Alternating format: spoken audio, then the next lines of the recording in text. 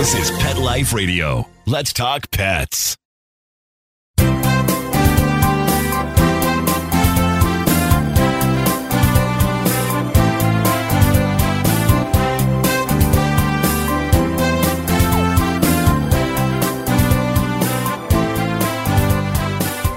Hello, hello, hello. Good morning, good afternoon, wherever you may be on this, at least here in LA, absolutely gorgeous Sunday morning.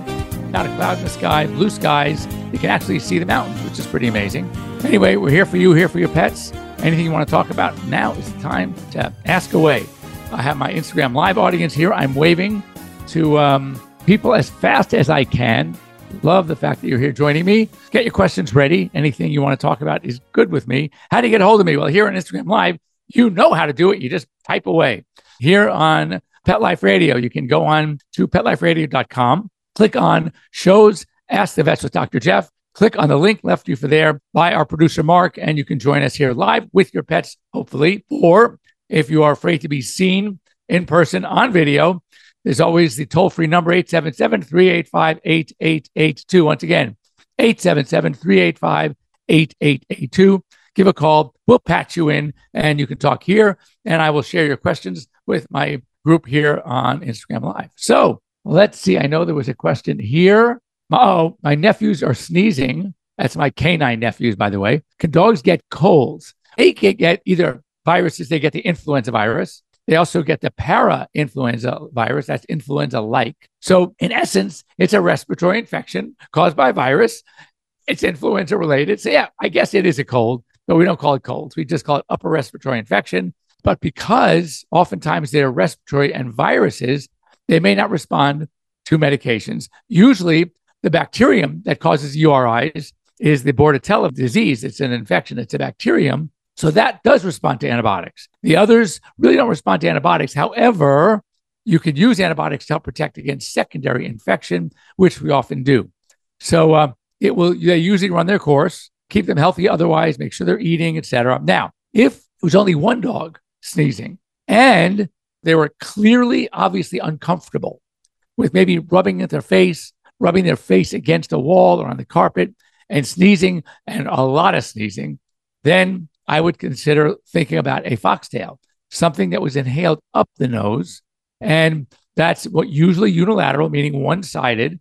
They are really uncomfortable. Sometimes you can discharge. Sometimes you can even see bleeding. Those dogs need to be checked ASAP to go up the nose and look for a foxtail. The fact that if it's just sneezing, if it's just a clearish discharge, it's more than one dog doing it. That's highly unlikely a foxtail, more likely something that's contagious, and that's it. Now, my thoughts, Katie Poo, thoughts on emotional support dogs. Are all dogs got to handle our emotions? Could dumping most of the dogs cause any issues? So, first of all, any dog that makes you feel better, that helps you cope with whatever it is you need to be coping for or about, then it serves the purpose as an emotional support dog. Now, the rating and the classification now of emotional support is a very, very gray area because a lot of people were getting these emotional support certifications online, no specific training other than helping you, which that's really the basis of why you have the dog. So the airlines, for example, stopped allowing quote unquote emotional support dogs because people were abusing it and there were too many dogs and they had to cut the line somewhere. So now for certification to bring a dog on an airline, it has to be a truly certified with papered service dog. So the emotional support dog thing is just not cutting it anymore. It's got to be a service dog. They have to be trained. As I said, costs a lot of money depending on what service you need from the dog. And those dogs are still allowed on planes, but the emotional support dogs aren't. Now, if it satisfies the purpose of why you have it, then that's considered an emotional support dog. It makes you feel better. It makes you feel more comfortable when you go out in public. It makes you more comfortable when you're sitting in a classroom, whatever the case may be. If it helps relieve your anxiety and helps you function better, then it's basically satisfying its role as an emotional support dog, in which case it's fine.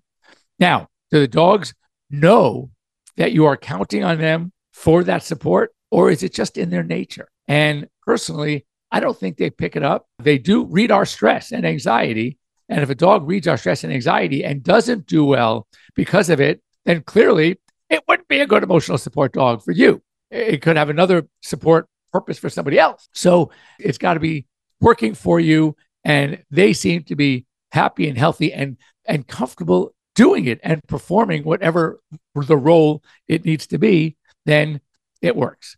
So anyway, my dogs have been very goopy for a couple of days. They aren't, my dog's eyes. Should we see him by a doctor? So it's a good question. If the eyes are very red and inflamed and discharging, if the discharge is like a greenish or yellow, I would. If it's just a clear or whitish, and in every other way, the dog is fine, then, I would give it a few days. Just like we get a little, eye goop. We wake up a little, sometimes a conjunctivitis, a little redness. I don't run to the doctor. I give it a while. Let's see what happens. Now, if the dog seems very uncomfortable, if it stops eating, if the dog is squinting, that's a key. If the dog is like really squinting, I can't do it with my glasses on, but you could just tell, especially if it's one eye and they're really uncomfortable. Now we're talking about a potential corneal problem, a scratch or an ulcer or an erosion. Those need to be seen ASAP, because if those are left unchecked, then it can turn into something way worse and way more dangerous. So corneal issues shouldn't be taken lightly. They should be seen as fast as you can. You have to rush. Like right now, but needs to be seen. So what we usually do when we are dealing with a conjunctivitis or some sort of irritation in an eye, we do what's called the fluorescein eye stain.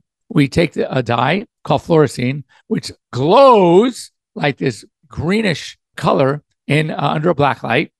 And if there's any kind of scratch or break in the cornea, it takes up the dye. So you can actually see a linear scratch. You can see a whole area of an erosion. You can see an ulcer.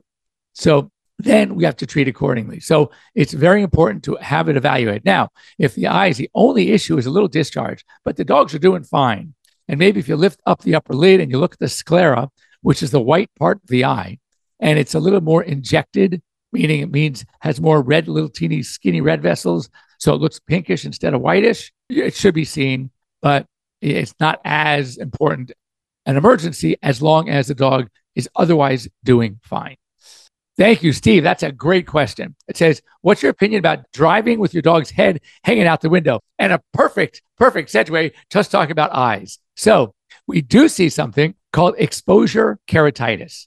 And the important about exposure keratitis is this, that when we get even a little dust or a little hair, an eyelash in our eyes, it drives us bonkers, right? We're sitting there pulling the lid, we're touching it. My eyes are so sensitive. I can't imagine ever having to wear contact lenses, because I don't know how you guys who wear lenses just take that thing and pop it on your eye. I'd be blinking and tearing like crazy. Anyway, exposure keratitis is a real thing. And the issue is the dogs, based on, of course, their evolution, they don't go so crazy when they have stuff in their eyes. I pulled really wicked stuff out of their eyes, and it didn't seem to bother them that much.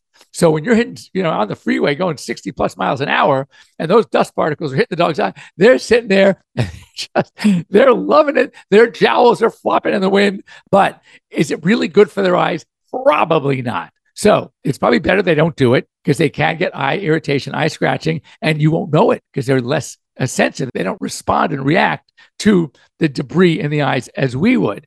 But there's something really cute out there called doggles, not goggles, doggles, D-O-G-G-L-E-S. And they're these big things. They fit on the head, and they look funny. The dogs don't seem to mind them, but they get to stick their heads out the window. Now, even if you have a dog that's sticking his head out of a window, which is okay, better if they're protected with doggles, but make sure they're still harnessed in somehow. That I worry. I've seen it. I have heard about it from patients, and it happened to me once, a dog jumping out of a car window, and a moving car window on a freeway is not going to work out well. So you want to be really, really careful. Make sure they are safely strapped in. Make sure the windows are, it's better if they could just get their little noses out the window. But if you're going to hang them out the window and they're well strapped in the car, they do enjoy it, no doubt about it. Think about looking into doggles. Morning, my boxer's back claw, the nail that's on the top of the leg, detached itself. Should I take him to a vet? So that is very common. And I'm kind of glad you brought this up, because I have discussions, sometimes more heated, let's call it an argument, with some other doctors Now, let's take this back a little bit because there's always a backstory. So back in the day, we used to, when dogs were little puppies, remove their dew claws, okay? Especially the hunting dogs and dogs that were going to be doing a lot of running and brush and stuff for fear that they would get caught on something and the nails would break, et cetera, et cetera. I was about to do this on a little 3 or 4 day old puppy. And it's very easy. It takes a second. Doesn't seem to bother them. It's so fast. Anyway, and one of my young associates says, "What are you doing?" I said, "I'm just removing the dew claw. We're doing it all the time." "No, you don't remove the dew claws." "What, you know, sure we do." "No, we don't." So she shows me a video. And yes, you can't teach an old dog new tricks because I was taught a new trick. So Dr. Gale, Andrea Gale, she showed me this video. It was a lecture from a veterinarian. I think it was from the University of Florida. He worked with racing dogs and athletic dogs. And he shows slow-mo photography of a dog jumping and landing. And as they land, okay, and remember, this thumb, their dew claw, the thumb is way up there. But as they land, they have such a slow-mo that their feet land, go all the way back. And guess what? Those thumbs prevent the joint, the wrist, from rolling back and forth. They actually serve a function. I would have never believed it, but ever since then, I don't remove front dew claws. They do serve a function. Now, let's talk about hind dew claws. Now, first of all, most dogs that have them, except maybe the Great Pyrenees that are known for their double hind dew claws, you don't remove them. But most dogs that have hind dew claws, they're disjointed. They are not attached. They are literally flimsy. They're not attached to the joint. They're literally floating out there. And those I highly recommend removing. Why? Exactly for this reason. They can't control them at all. So if it gets caught on something, it's a goner. And I've seen entire dew claws ripped off. And I've talked to other veterinarians that say, no, you don't remove, no. They cannot serve a function. The only function they serve is the function of getting caught on things and getting torn off. So when it comes to hind dew claws, if they are detached, meaning there's no joint attachment, if they are not Great Pyrenees or other breeds that are known and have their hind dew, by the way, those are usually attached, but then I highly recommend removing them, and exactly for this reason. So I will take that argument on with anybody. They are an accident waiting to happen. If they are jointed, which some are, then it's a choice. When they land on their back feet, they don't have that same stretch. So I would still consider. Now, would I remove them as a sole reason to anesthetize the dog? No. But next time we do a dental, next time if it's a spay or neuter, there's a procedure coming up that is more important that we have to, then yes, I would add it on as an added procedure. Great question. Thank you. Things I think about my dog's eyes in the wind. I know it is true. We don't think about it, and they love it. They do. My dogs love it. My lab, he loves his head out the window. Well, he's a nut anyway. While we are taking our break over from Pet Life Radio, and when I get those dirty looks from Mark, I know it's time. It's supposed to be every halfway point at 15, and that's 9:18 now. So when we come back, hopefully there are more questions. If not, I have some things to talk about as well. Don't go away. Take a bite out of your competition. Advertise your business with an ad in Pet Life Radio podcasts and radio shows. There is no other pet-related media that is as large and reaches more pet parents and pet lovers than Pet Life Radio.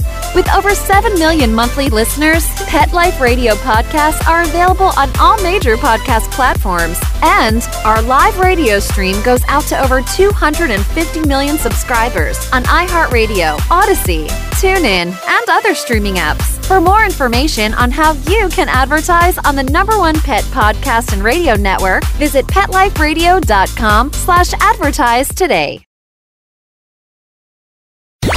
Let's talk pets. Let's talk pets On Pet Life Radio. Pet Life Radio. PetLifeRadio.com.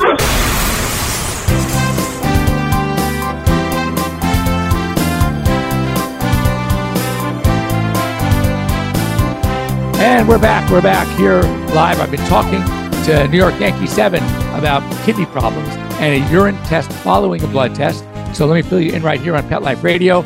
Dog had some elevation of the kidney enzymes. It was concerned, and the BUN, creatinine, and phosphorus elevated, and they want to see what's going on in the urine. What I usually do if I'm suspicious of urine problems or kidney problems, I'm going to include urine no matter what. In fact, on every blood test of a senior pet, I always, and I do thyroid and I do urine. And in cats, I actually do 2 thyroids and urine.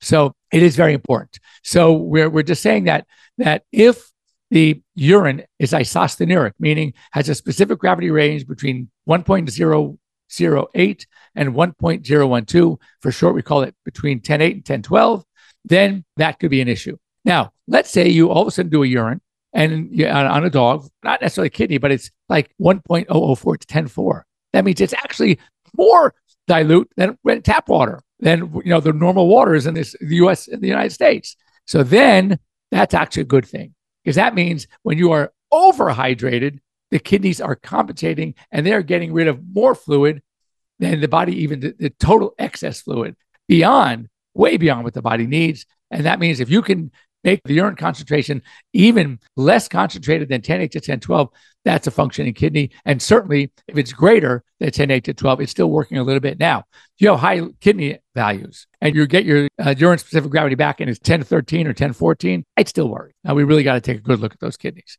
So anyway, thank you so much. If you're in LA, I'd be happy to take care of your puppies.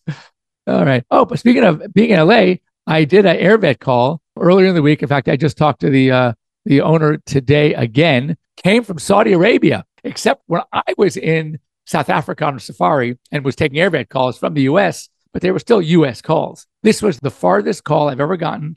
And I don't know, because usually you can't download AirVet outside of the US. I've tried to tell people who live in London or other places where in Australia, they couldn't do it. How she was able to do it from Saudi Arabia, I have no idea. But anyway, it was a great case, and I believe I helped her out. So that's good. Now, if you make your own peanut butter and no sugar or anything else, that's totally fine. In fact, if it's really good, send it my way. Yeah, but just not too much of it, because nuts are high in fat. And when they get too much fat, then we worry about pancreatitis. But to give a teaspoon and use a little bit to help them take their medication, that is totally fine. Unless you have a dog who has a predisposition to pancreatitis, then. But no, normally, normal dogs, normal situations, I'm not too worried. Okay, New York Yankee, you're getting results on Tuesday. Send them to me, and I'll take a look. Why does some urine from some dogs burn the grass? Is there anything to help with that? So interestingly, and again, I don't know if it's been scientifically proven or not, but I see it most in intact females. It has to do with the acidity, or mostly the basic urine. When urine gets a pH above 8, it seems to be able to burn or leave that mark in grass. I don't usually see it with males. Now, one of my dogs is a spayed female, and she urinates on our grass and other grass, and it never does it. I think it's more something to do with either the pH or other chemicals in the urine of an intact female that is causing that. It is a really good question. I wish I had a better answer. I don't think anyone's been able to answer it. So, but look, I'll tell you what, look it up and see what you can find. Either, AI it on ChatGPT or something, or on just Google it and see if anyone has a good answer. I don't know if they had. All right. Cindy is asking for requesting. If that's the case, Sin, I'm going to do it, but we've had some issues. So I'm going to try. I'm going to go live with Sin 4. Cindy's one of my high school classmates. I have a couple of high school classmates here on the show in the morning. So I like that.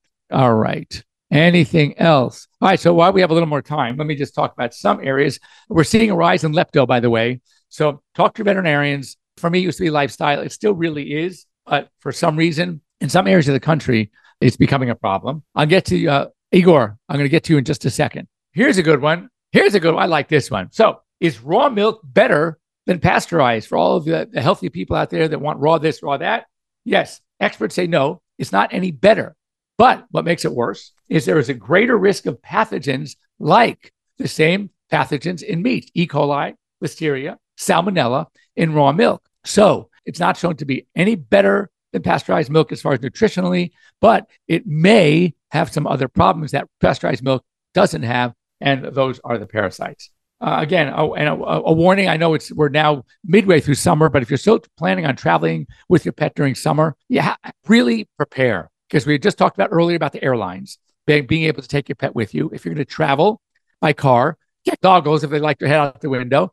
Speaking of water and water supplies, what I recommend if you're going to do automobile travel, start with a big 5-gallon jug of water from your location. Every time you stop and you give water, when you make a pit stop, refill it, okay, to the top of the 5-gallon. But now what it's doing is gradually reintroducing other water supplies into your 5 gallons, maybe now 4.5 gallons. So it's slowly diluting things out, and you don't get the problems that one would normally get for abruptly switching water supply. But hotels, this is the big one. You're going to see online, we're pet friendly until you show up with your 95-pound Mastiff or 190, and they say, no, we don't allow dogs that size. Well, on your website, it says you're pet friendly. Yeah, but we have a 40-pound pet limit. Whoa. Now you tell us? So make sure that they are pet friendly, but really pet friendly, and see what they have, or if they're, maybe doggy daycares around the neighborhood, etc. Now, if you're traveling to stay with family, I would recommend, unless you really don't ever want to see this family again, in which case you'll want to do this, bring your dog with you unannounced. And because it may not work out well. And they say, you what? You brought your, I don't have room for your dog, or I have 4 dogs of my own. So it's just a matter of preparation. And of course, the basics, bring your veterinary certifications if there's vaccines. If they're on medications, bring the medications, bring some of their own food. I mean, just be prepared. Think about everything, okay? And then you'll be okay. We talked about summer heat and summer things like that in the past. So now let me go back. I have a question about, I don't see my dog drinking a lot of water, but she still urinates regularly. I also give her a watermelon to make sure she is hydrated. So, if a dog is urinating and the specific gravity is within the normal range, it's not greater than 1055 and it's not less than 10.8, okay, or 1012, then they're somehow getting enough. Either they're getting it in their food. Remember, canned food is 75% water. If you're feeding a lot of watermelon, a lot of water, that's the name in watermelon. So that just means that she's getting her hydration elsewhere, and the kidneys are working fine, and there is leftover urine. Now, my recommendation, my hunch would be, if we were to measure the specific gravity of this urine, it would probably be pretty high, still normal, but on the high end of normal, if she's urinating well, but not drinking a lot of water. So it sounds like you're supplementing with the watermelon is fine. 15-pound dog, again, watermelon is not bad for dogs. It's a good source of fiber. The seeds are small, so if they do eat the seeds, if they're not using seedless watermelon, they're going to go right through. So, I would just make sure it's the watermelon part and not the rind. Yeah, that's the only thing I would say, because that's not is easily digestible, because it's very, very hard, as we know. So, it's probably going to be fine. And I said, if there's any doubt, just bring a sample in. You can just collect some urine, bring it to your veterinarian, have them run what's called the specific gravity, and you'll know from there if you're doing fine. So, anyway, it is that time. If you have any questions during the week, you can always reach me here on Pet Life Radio, just Dr. Jeff at PetLifeRadio.com. I will get everything. You can also reach me at Dr. Jeff at drjeff.com. You can reach me here on Instagram Live, or just Instagram. Just send me messages. I will get back to you. Of course, there's AirVet. And now, if you're even watching this from far away, try downloading AirVet, because I was surprised that we were able to get a download from the App Store from Saudi Arabia. That was pretty cool. That's it. We have time. We're finishing on time today, Mark. I think you'll be happy about that. All right. And again, we'll see you guys next week. If you have any questions, anything you want to talk about, save them, and you'll get me saved for the show. If there's really good stuff, I would love to. And also keep your eye out. My performance line is Performance by Dr. Jeff is ready. We're going to be seeing it on my website. We're selling it. We're going to see it on Amazon. We will talk about different products as the weeks go on. Just give you some updates. I've already had some to my clients picked up. They love. I'm feeding my glucosamine chew. It's an MSM, glucosamine chondroitin, to my big, almost 12-year-old Labrador. He loves them. So, when you give a dog something that's good for them, but they really like it, that's a win-win. All right. Have a great week, everybody. We'll see you next week. Mark, we'll see you next week. Same time, same as we say, same bad time, same bad channel here on Pet Life Radio. And of course, here on Instagram Live. Be well. Let's Talk Pets. Every week on demand, only on PetLifeRadio.com.